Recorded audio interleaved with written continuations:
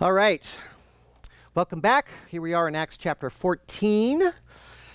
The book of Acts has multiple purposes. It shows how the church became the church. That's really an important bit of information. How the new covenant dramatically shifts God's redemptive plan from one nation, Israel, which was a beacon to the world. That was what it was supposed to be.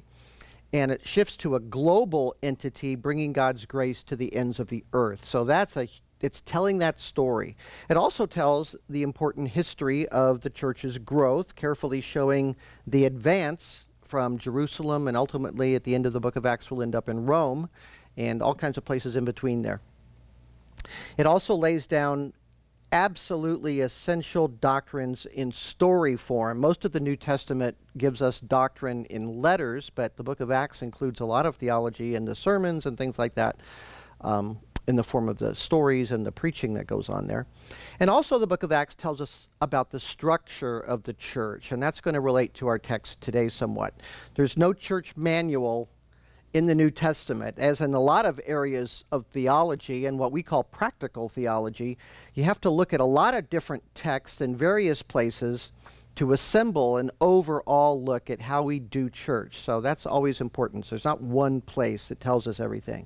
Of course, the pastoral epistles are really helpful. Those are written to pastors of Timothy and Titus about their ministries. But those are letters, and they're for specific men in specific situations. So while they're helpful, they're not exhaustive.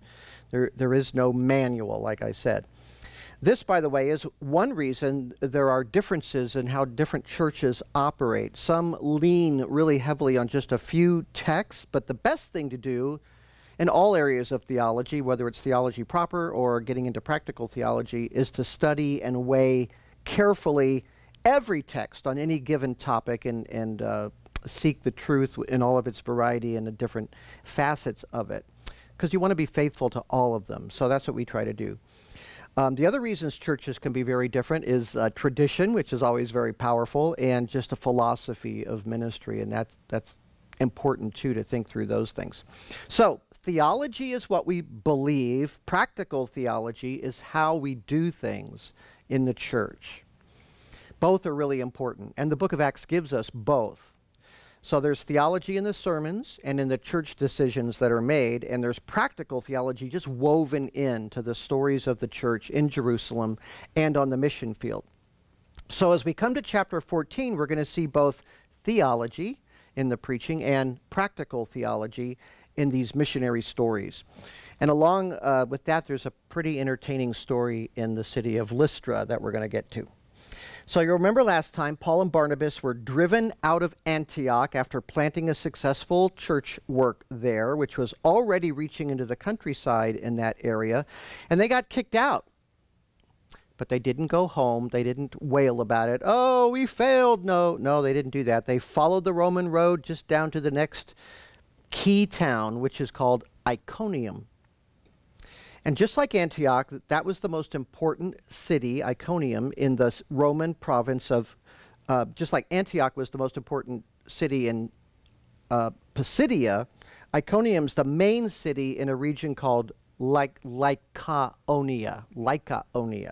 in the province of Galatia.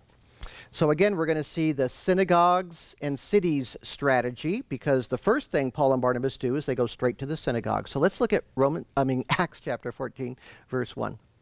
In Iconium, they entered the synagogue of the Jews together and spoke in such a way that a large number of people believed, both of Jews and Gentiles. So the gospel went over very well there. And it's a mixed congregation, again, Jews and God-fearers, Gentiles who worship the living God of the Bible. The response is great, a large number. And although Luke said many were interested after Paul preached in the synagogue of Pisidia and Antioch, he did not use the expression large number for that event that we saw last time. But here he does. In fact, Luke's expression, Paulus pleitesos, implies a large number. In fact, that's what the Bible usually says when it's talking about a multitude. So it was a very large number of people put their faith in Christ in this city. So it's pretty exciting. But Luke's purpose here is different. He doesn't give us the message that Paul gave. It would have been very similar to the message we saw in chapter 13. But Luke wants us to see how difficult this work is, this missionary work, and the pressure that was put on the first saints. As in Pisidian Antioch, last time we saw, trouble begins here right away as well. Verse 2. But the unbelieving Jews stirred up the minds of the Gentiles and embittered them against the brothers. So that word unbelieving, it's mostly translated that way. It's actually the word disobedient. And if you don't respond to the call of the gospel, you're being disobedient, right? So that's the word that Luke uses here. God's message of salvation is presented to you, and you're invited to respond to it. If you disobey, you don't believe. You turn away from it. So sometimes the scripture uses disobey for unbelief. Even the Gospel of John does that. Because it is a form of disobedience to ignore what God is telling you in the gospel and offering you salvation. Now, another part of the missionary life is slander. In fact, that's often the biggest problem that missionaries face. The local powers that be, as we saw in Antioch, acting out of jealousy for these new rivals or seeing it as a competitive situation, they do whatever they can to cause trouble. And the easiest way to cause trouble is to make up things about the missionaries. So here, the Jews that didn't believe the gospel rile up the Gentiles in the community, the larger portion of the population. And they try to get them to see these Christians as troublemakers. So they create salacious stories to malign the missionaries, ascribing to them evil motives or wild stories about what they do.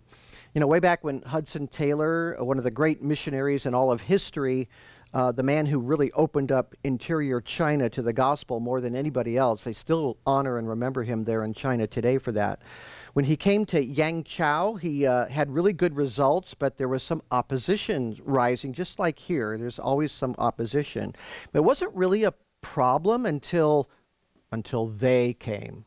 Well, who are they?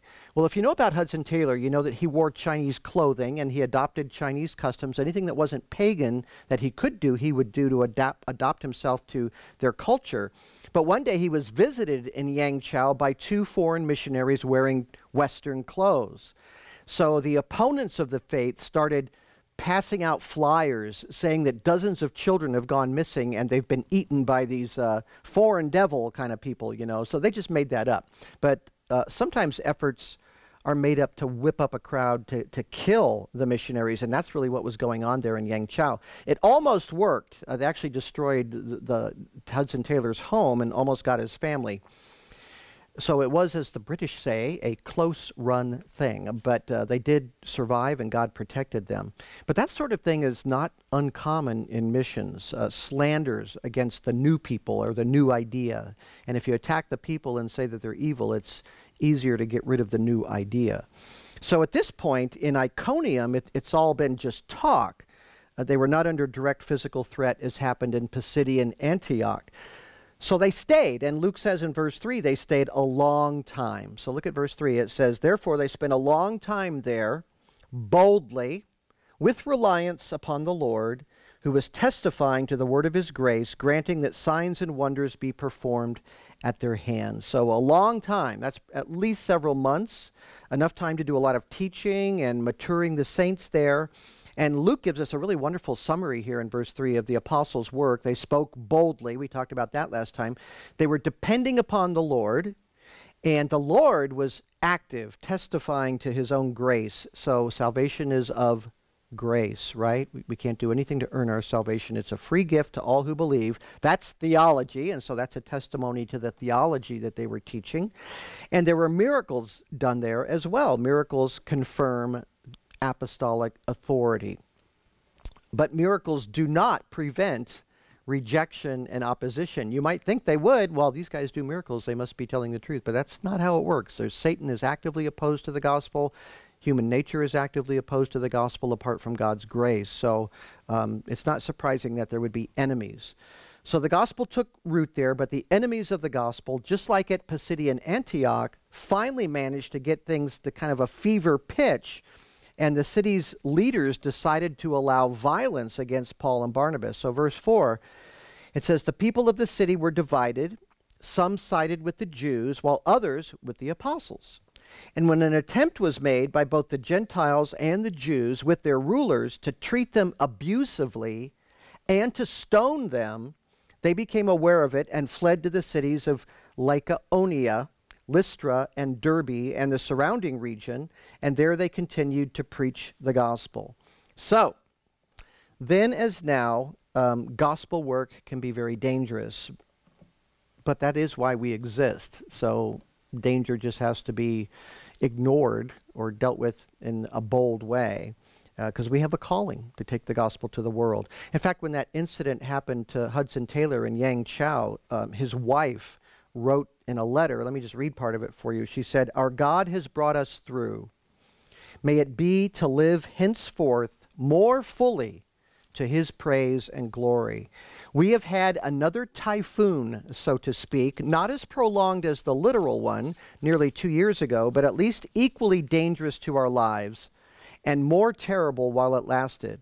I believe God will bring his own glory out of this experience, and I hope it will tend to the furtherance of the gospel." And she signs it, "Yours in a present Savior." He was saving them right then from death. So boldness, depending on the Lord, furthering the gospel, testifying to God's grace, that's what they do. That's what missionaries have always done. And nothing has changed. That's our faith. So in verse 6, it tells us Paul and Barnabas flee to the cities of Lycaonia, which are Lystra and Derbe, and the surrounding region, and there they continued to preach the gospel. So Lycaonia is the region, and Lystra and Derbe are the key cities there. So that's where they're going. And I should tell you that Bible critics in the 19th century, the 1800s, there were a lot of attacks on the Bible at that particular time. They said that Luke was wrong. He got these cities mixed up, or he made some kind of an error here, because they said Paul couldn't flee from Iconium to Lycaonia because Iconium was in Lycaonia. That's what they said. There's a little error right there in the Bible. They said that was an error. But then about that same time, Sir William Ramsay, who was a very famous historian and a scholar of Roman history, he became really impressed with Luke and all the details he gives about places and names and all of that stuff. Kind of an endless knowledge of correct information, titles and details and all of that. And it was in Acts chapter 14, verse 6, that Ramsay really had complete confidence in Luke as a historian, because he found out that Iconium was indeed a Lycaonian city, except it was one of those for a long time, except between AD 37 and AD 72, it was attached to Phrygia. So to leave Iconium, you would be going into that other area, even though it used to belong to that area. So Luke was right on a very fine, detailed point of geography and history there. So Ramsay concluded that Luke had to have been a very close observer of details, who took great care to get things right, which is exactly what Luke tells us in the beginning of his gospel. He said he investigated everything carefully, so he had the facts right. So Lystra will be a city that Paul is going to visit several times. In fact, on his second missionary journey, which we'll get to in some weeks ahead, he's going to add to his team a promising young man from Lystra named Timothy. That's where he's going to be. So Paul probably is going to meet Timothy or lead him to the Lord or be part of his life here, but this is his first visit to that city, and something happens that Luke just has to share because it's such a crazy story. So verse 8, in Lystra, a man was sitting whose feet were incapacitated. He had been disabled from his mother's womb and had never walked. This man was listening to Paul as he spoke, and Paul looked at him intently and saw that he had the faith to be made well. And he said with a loud voice, "Stand upright on your feet." And the man leapt up and began to walk. Now that's an amazing miracle. That's a Jesus-level miracle. This is a man whose legs have never done anything. He has no muscular strength in his legs at all, and he just gets up. So it's a spectacular miracle. This was a healing. There's healings and then there's healings. This was a healing. This was a big one. Quite miraculous. So when someone just gets up and walks who's never walked, that's an incontrovertible demonstration of divine power. So verse 11, when the crowds saw what Paul had done, they raised their voice, saying in the Lycaonian language, "The gods have become like men and come down to us." And they began calling Barnabas Zeus, and Paul Hermes, since he was the chief speaker. So it's like, oh no. So Hermes is the messenger of the gods, and so since Paul was doing most of the talking, they figured that was Paul. And Paul and Barnabas, they just stand there totally confused. Why are they confused? Because the inhabitants of Lystra are so excited, they're jabbering in their local language. They're not speaking in Greek, which Paul and Barnabas would have understood. So they don't know what's going on. And the people are singing and dancing and gathering flowers. And pretty soon, a priest of Zeus shows up with oxen that are all prepared in the pagan fashion for sacrifice. They're all decorated with flowers and stuff. And they're going to offer those oxen to worship Barnabas because they think he's Zeus. So verse 13, moreover, the priest of Zeus, whose temple was just outside the city, brought oxen and garlands to the gates and wanted to offer sacrifice with the crowds. Whew, why is he doing this? Well, fortunately, there's a Roman poet named Ovid. He's very famous if you know anything about Roman literature. But Ovid tells a myth, an ancient story about Zeus and Hermes, which in Latin would be Jupiter and Mercury, and that they had visited Phrygia disguised as mortals. And everybody turned them away. They wouldn't help them, except this elderly couple named Philemon and Baucis, who lived on the Lycaonian border right there. So later a flood came and drowned everybody there except that couple because they didn't minister to Zeus and Hermes in human form. So there's a lesson there. If Zeus and Hermes show up at your city, don't ignore them. You'd better give them a lot of praise and worship. So at some point in all that, so they think that because Paul did this miracle, that's who they are. They are Zeus and Hermes. So right in all this celebrating, Paul and Barnabas finally get somebody to explain to them in their language what's going on. So verse 14, when the apostles Barnabas and Paul heard about it, they tore their robes and they rushed out into the crowd. Now, when a Jew tears his robes, he grabs the seam and pulls them apart. When he does that, he's horrified. Okay, so this is a horrible, unbelievable thing going on. The only thing more horrifying than idolatry is being the idol yourself. So, and that they were treating them like they were gods. So that's absolutely insane, and they absolutely cannot allow that to go on. So they tear their clothes, they run out. Verse 15, men, why are you doing these things? We are also men of the same nature as you, preaching the good news to you, to turn from these useless things to a living God, who made the heaven and the earth and the sea and everything that is in them. So Paul launches into his preaching right there, using that opportunity. So they give this discourse on the nature of God and explain that they came to turn these folks from the very things that they're doing, worshiping false gods, and they want to lead them to the true and living God. So that's actually pretty bold to say that at this particular moment when they're sort of in a frenzy of pagan worship, to tell them that. I mean, listen, they brought the flower-strewn oxen just for this occasion here, so they're totally into it. But the crowd actually listens, and an unquestioned miracle did occur after all, so they're paying attention. So the missionaries have their attention, and they start preaching the gospel. So Paul affirms that he and Barnabas are what? Not gods, but mere mortals, men like them, right? No different than they are. And they've come with a purpose, and the purpose is to proclaim the true and living God who made all things. So here we get a pretty good idea of how Paul evangelized pure pagans. So these are not synagogue Gentiles. They don't know anything about the one God. Paul couldn't use the Old Testament or Jewish history. So he had to work with ideas they were familiar with and that would fit into God's plan. So he starts with the basics, and that is that God lives. He's a living God, and he's the creator of all things. There aren't a lot of little gods making different things, or some emanations or aeons, as the Greeks believed. So there's one God. He's the living God. He made everything, the heavens and the earth and the sky and everything. So Paul continues in verse 16. In past generations, He permitted all the nations to go their own ways. So there's the idea of the fall. People are away from God. Yet he did not leave himself without witness, in that he did good and gave you rains from heaven and fruitful seasons, satisfying your hearts with food and gladness. So humans strayed from him, but he still gave his good gifts to them. So that's kind of a key point Paul's making. So pagans can enjoy the beauty of the world and the fruitfulness of the earth and all of those good things.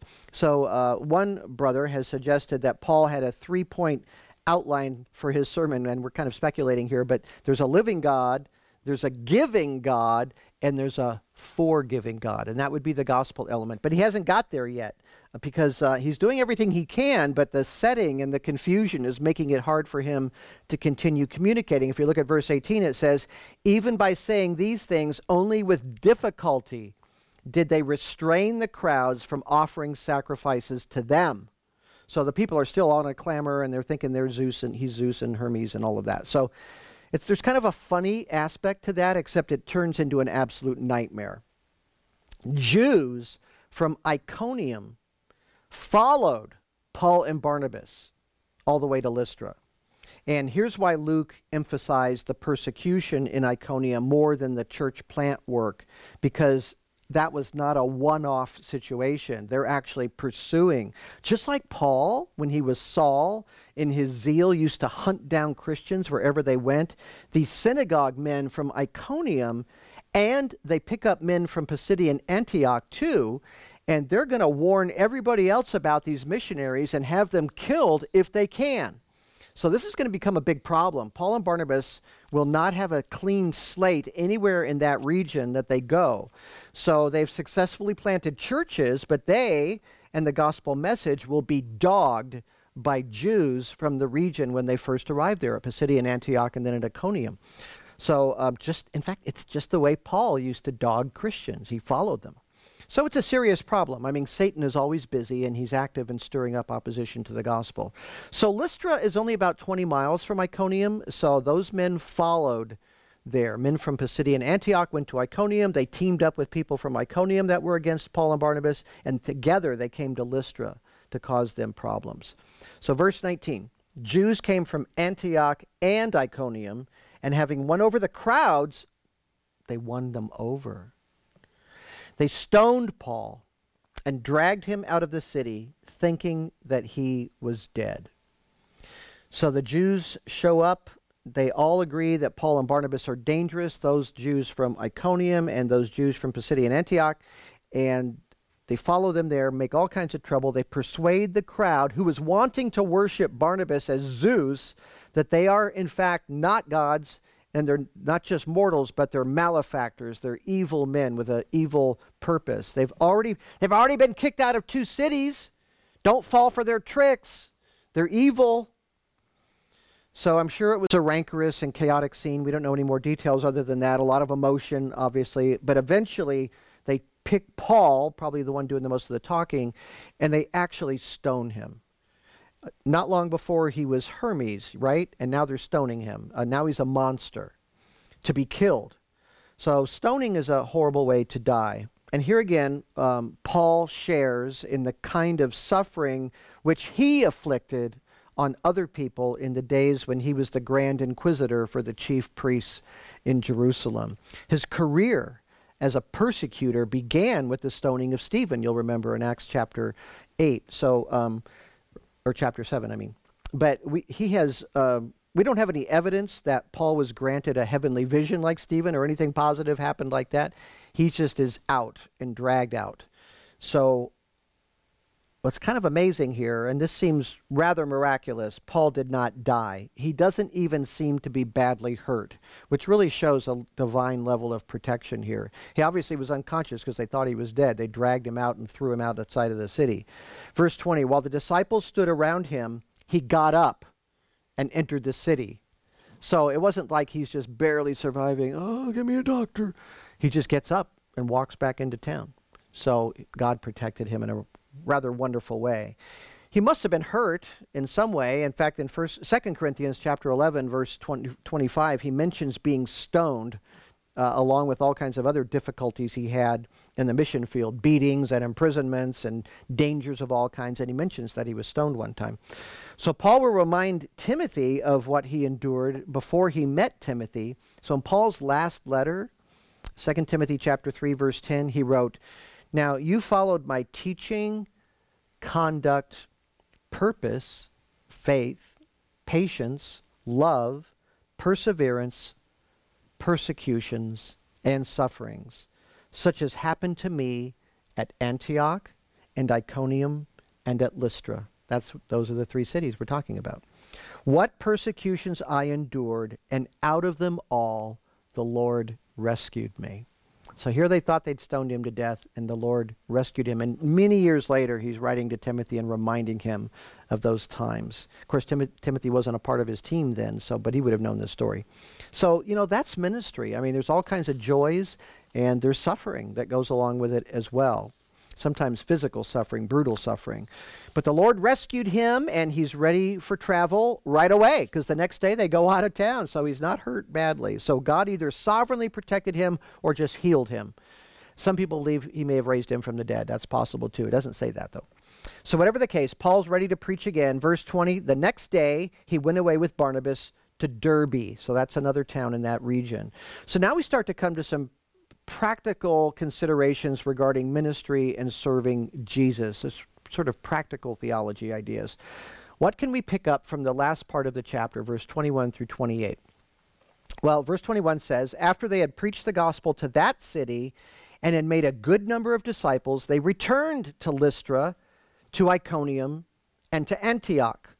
What does Paul do? They have a great successful ministry in Derbe, and that was like 60 miles away, so they weren't followed that far. We don't have any indication that this team of guys that messed them up in Lystra followed them that far. But they go back. They go back to all of those cities where they had so much trouble. So they retrace their steps exactly, back to danger. Why? Why would they do that? Well, verse 22 tells you why they went back.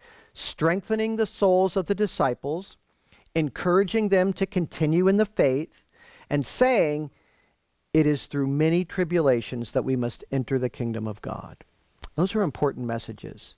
So they need to strengthen them, to encourage them to stay with Christ, and to remind them that it's not going to be easy.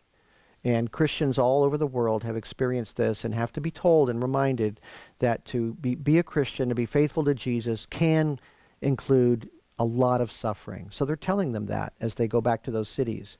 Verse 23, "When they had appointed elders for them in every church, having prayed with fasting, they entrusted them to the Lord in whom they had believed." So they build up the disciples. It takes time for a new Christian to mature, to learn to apply his or her faith to life in the real world. That you don't just become, you're a baby. You got to grow as a Christian. A new birth is just a little baby Christian, right? So you've got to learn to grow. We are all somewhere in that growing process, and that's what we're supposed to be about, growth. And, there's no isolated Christians in the New Testament. Christians are church people, and faith is lived in a community together. So Paul and Barnabas are doing more than winning converts to Jesus. We see here that they are planting churches, Christian communities. We also learn in verse 23 about the structure of the church. There are no churches in the New Testament that do not have elders, and elders in the plural, a plurality of elders. There is a leadership structure. It's obviously a very serious decision because choosing these leaders, because it says here that they prayed and fasted before they chose leaders for these congregations. So it's a huge responsibility to shepherd God's flock. To actually bear that responsibility is a huge responsibility. And that's why they have such high standards in the New Testament for that position. 1 Timothy chapter 3 and Titus chapter 1, the qualifications to be an elder are very high. But these are still fairly young Christians which have only had a few months direct teaching. So when they come back through, they're spending what time they can with them, and they're picking the men that are the most maturing, and they pray and they fast about that, and then they select them to oversee the congregation until they can come back on another time. So it's very interesting that Peter, who in many ways was the the chief apostle and the hero of the whole first half of the book of Acts. And in 1 Peter chapter 5, he addresses the church elders, and he says to them, he doesn't say Peter the apostle, he says, as your fellow elder. That's how he looked at his own self, as a fellow elder. So he was one of the shepherds of the flock. That is his great role, and that is his key responsibility. And he challenges the elders, quote, to shepherd the flock of God among you, exercising oversight not under compulsion but voluntarily, according to the will of God, and not for sordid gain, but with eagerness, nor yet as lording it over those allotted to your charge, but proving to be examples to the flock. And then this is 1 Peter 5:4, and when the chief shepherd appears, you will receive the unfading crown of glory. So elders act as shepherds, making sure that the flock is fed and protected and nurtured to growth. The local church is essential to the Christian life.